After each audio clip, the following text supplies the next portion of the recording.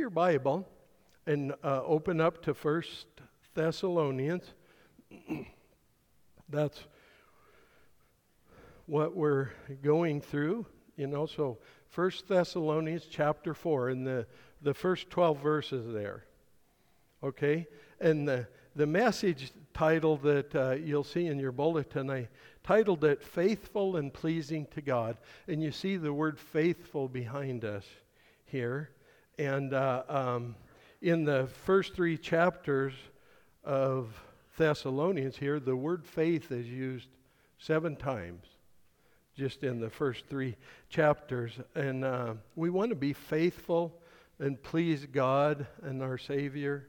And so that's what we're going to be talking about today. And we got some things here to think about. It's going to be pretty cool. Finally then, brothers, we ask and urge you in the Lord Jesus that as you received from us how you ought to walk and please God, just as you are doing, that you do so more and more.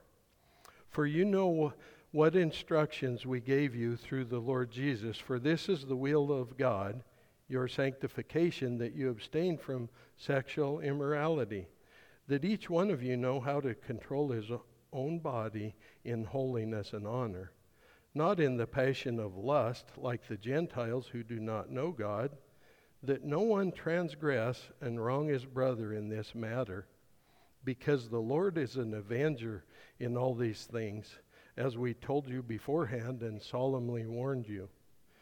For God has not called us for impurity, but in holiness. Therefore, whoever disregards this disregards not man, but God, who gives his Holy Spirit to you. Now concerning brotherly love, you have no need for anyone to write to you, for you yourselves have been taught by God to love one another. For that is, indeed is what you are doing to all the brothers throughout Macedonia. But we urge you, brothers, to do this more and more, and to aspire to live quietly, and to mind your own affairs, and to work with your hands as we instructed you, so that you may walk properly before outsiders and be dependent on no one. A lot of things there that Paul is talking about here to us that we can put to use. But what I want to do now after reading that, let's ask God to help us learn what we need to do in our lives.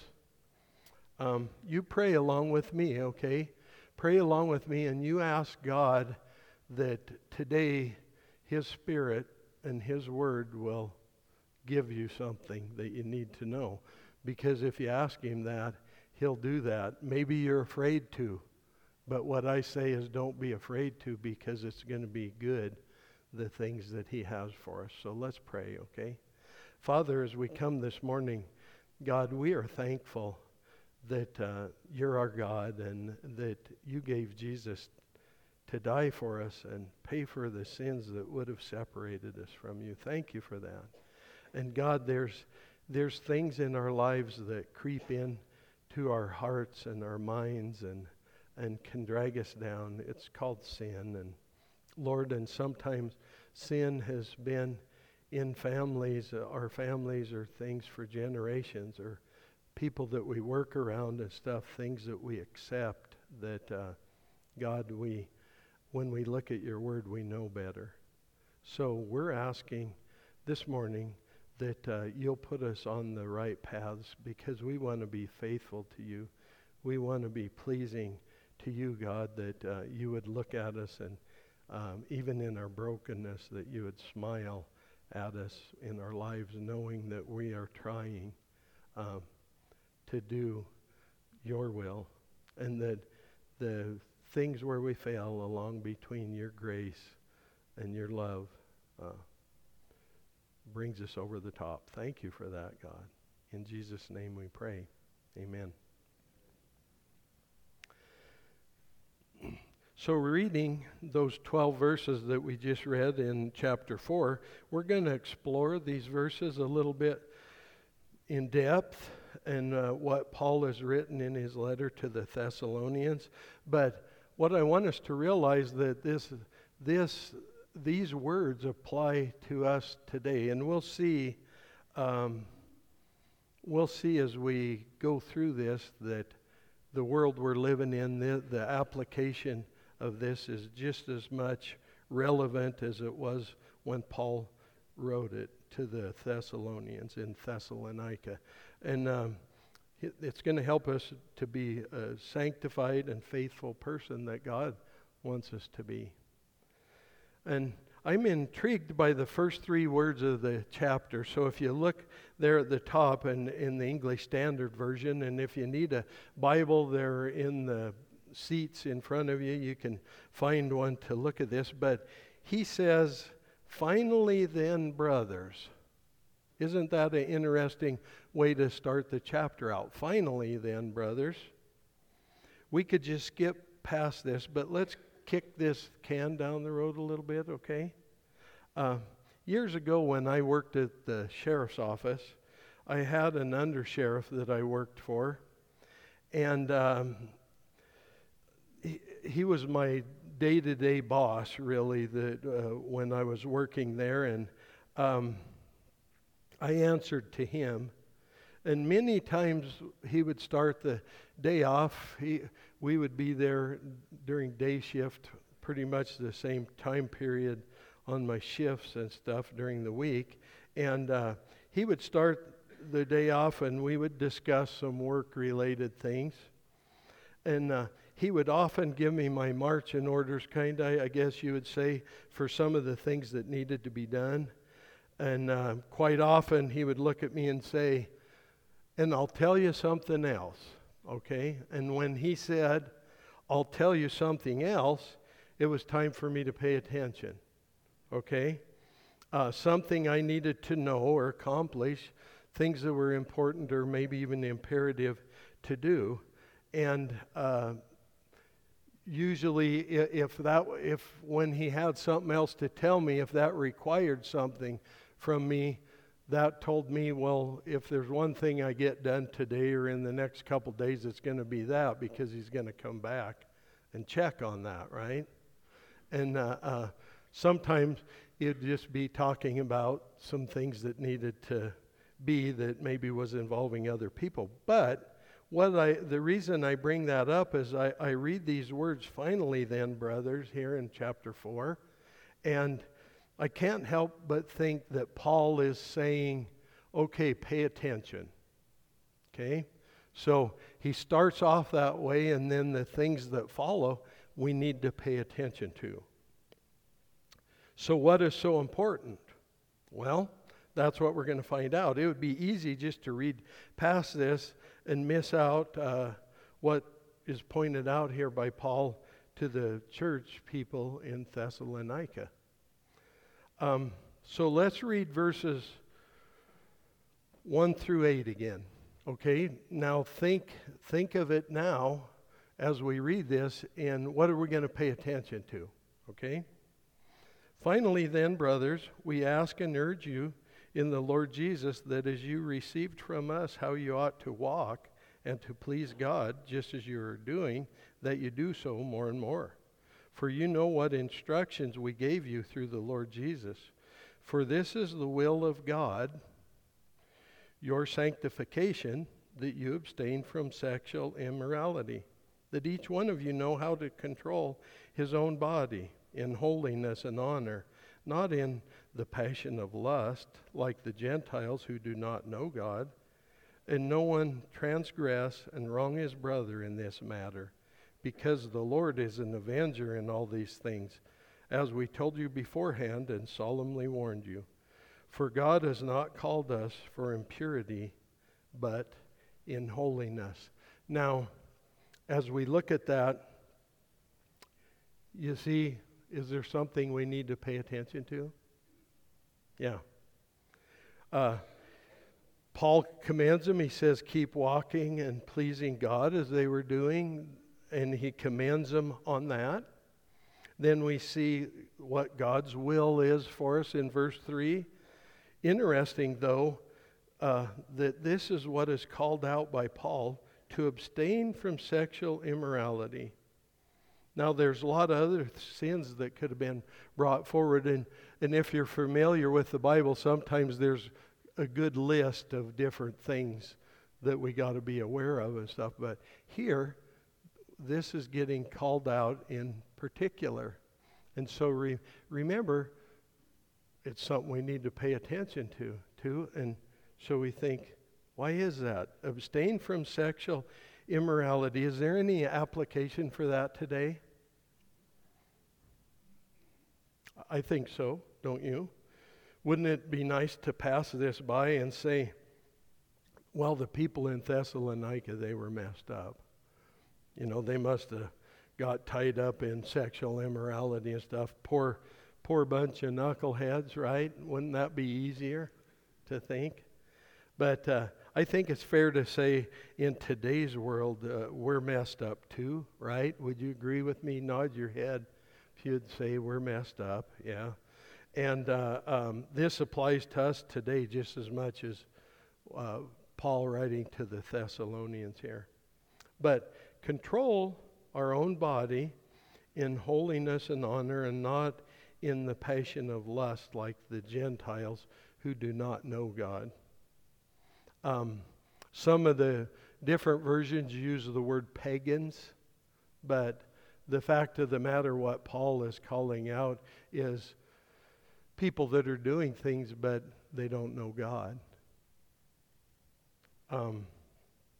Paul's writing to the people who have been taught the things of God, and he uses the negative of people's behavior who do not know God. You see what I'm saying there? He's using the negative from people that are just going along. There's no thought about what would God have me do or not do. And this is difficult because how do we reconcile or justify our behavior as Christians who know God and have His Word? We have His Word for direction, but we want to do the things that people who do not know God do. See where I'm going there with that? That's a toe stomper for me and you. For all of God's children who say they follow Him, we need to live our lives in this way that we pay attention to these things and that we veer away from them, we abstain from them, we don't let this creep in on us. And we might ask, what is controlling our own body? Well, I'm glad you asked that, okay? What is controlling our own body? God's Word has the answer. If you want to look at Galatians chapter 5,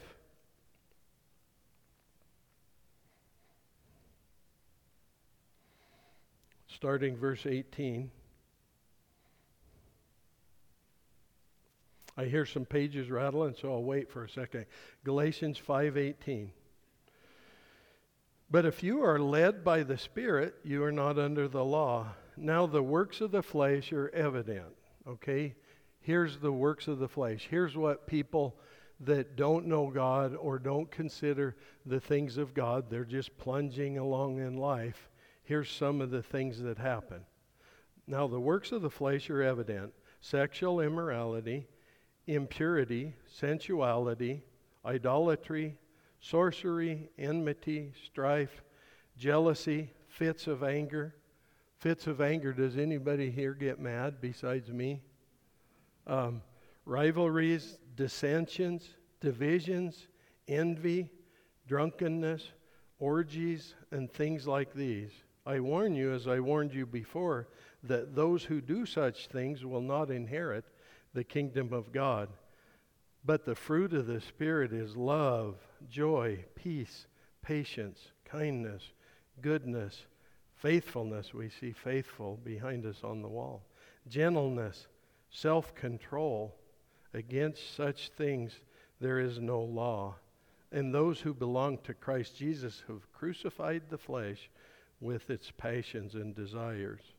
If we live by the Spirit, let us also keep in step with the Spirit. Let us not become conceited, provoking one another, or envying one another.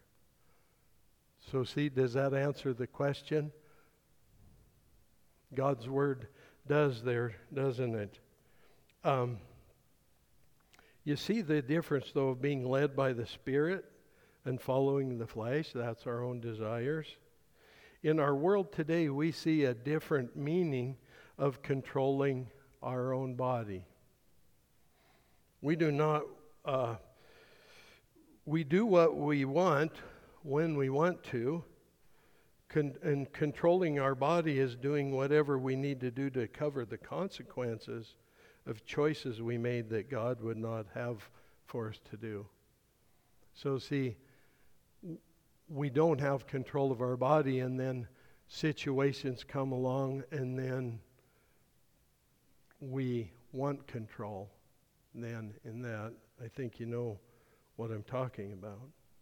But we're all guilty of sin and doing what we want to do, and God has a better way, and we see it in the fruit of the Spirit that was listed there: love, joy, peace, patience, kindness, goodness, faithfulness, gentleness, and self-control, controlling our body.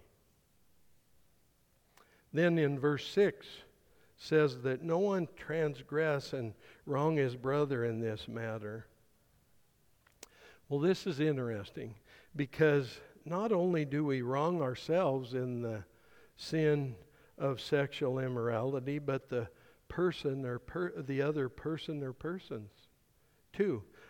We need to be careful not to forget to consider what Paul's telling us here, that we wrong others with this immoral activity, and God considers it wrong, and we have responsibility in that conduct.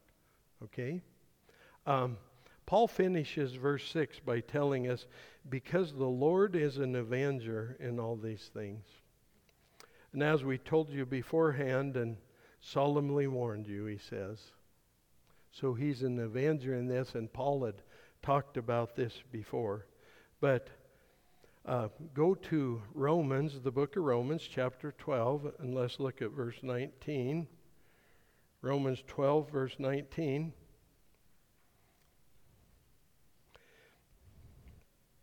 Here's what Paul says here. Beloved, never avenge yourselves, but leave it to the wrath of God. For it is written, vengeance is mine, I will repay, says the Lord. Okay? So, God will repay. Paul also writes later in the book of 2 Corinthians, chapter 5, verse 10, he says, for we must all appear before the judgment seat of Christ, so that each one may receive what is due for what he has done in the body, whether good or evil. See, we see that written there for us to consider.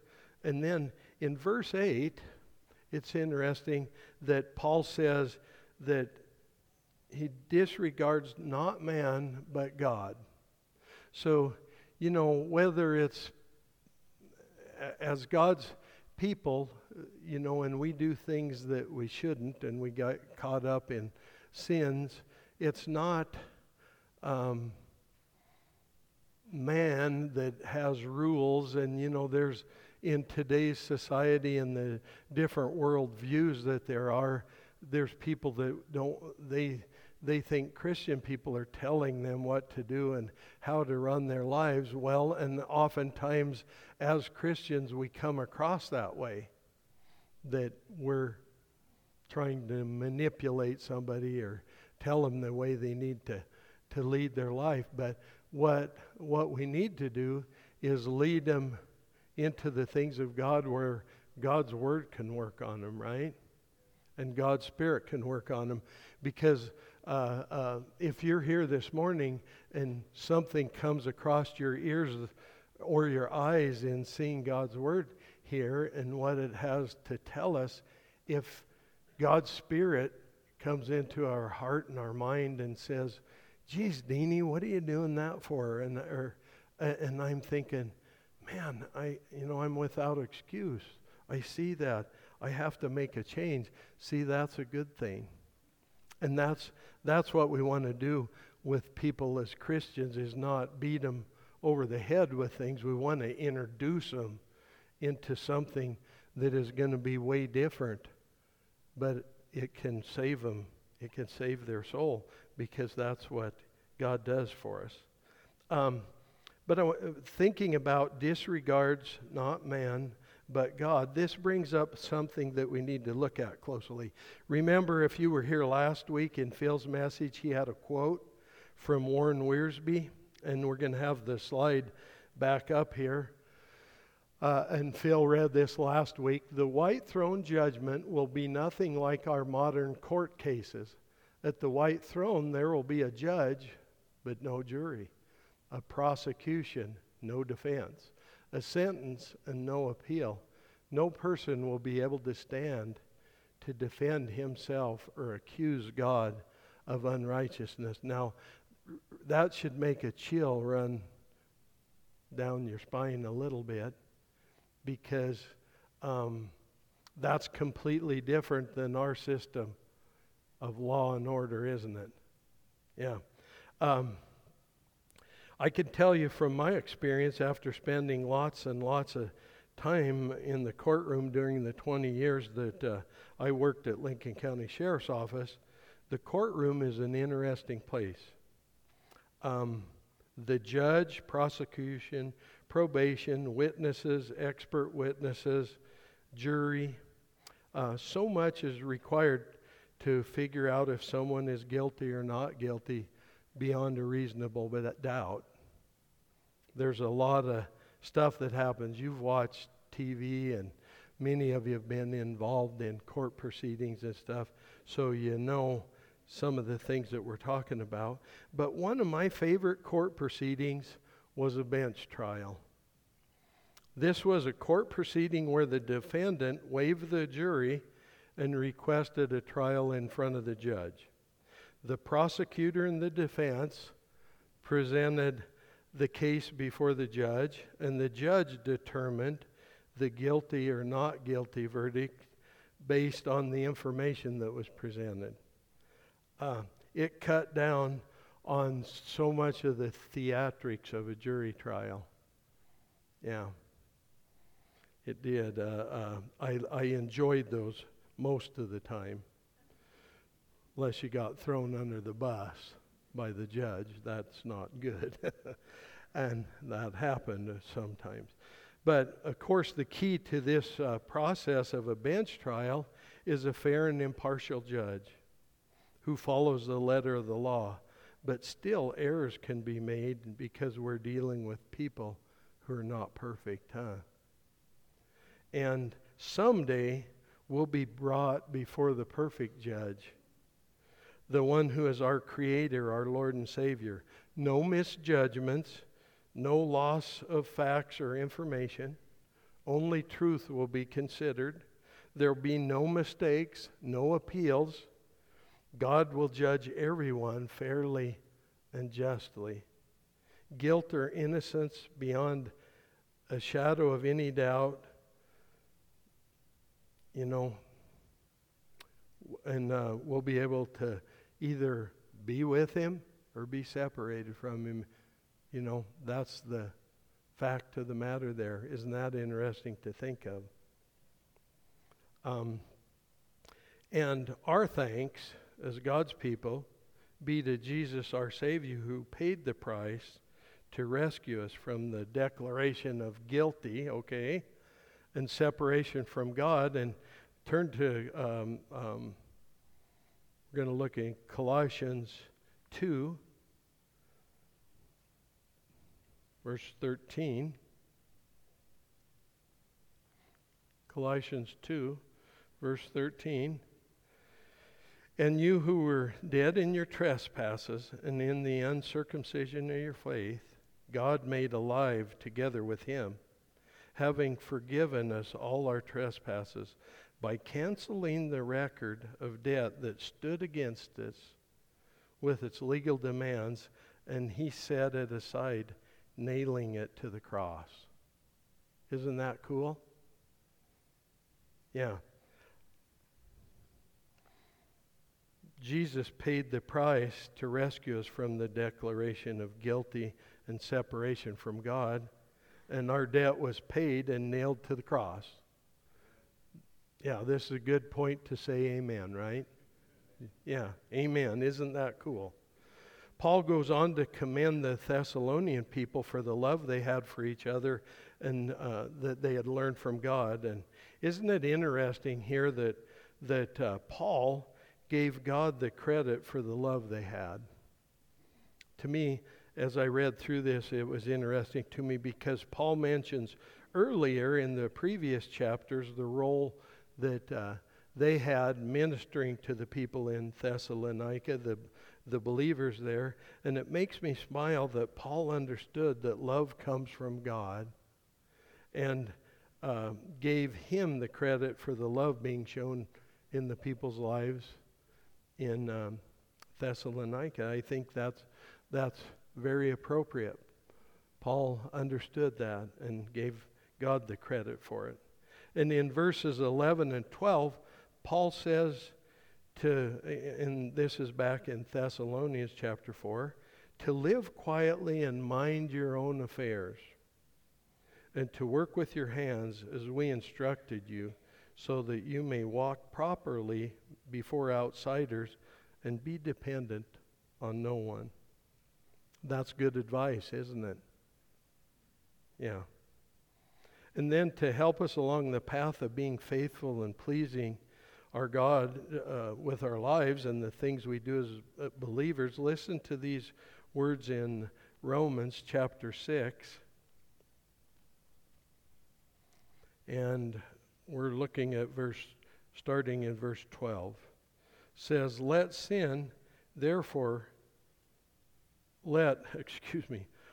not sin therefore reign in your mortal body to make you obey its passions. Do not present your members to sin as instruments for unrighteousness, but present yourselves to God and those who have been brought from death to life, and your members to God as instruments for righteousness.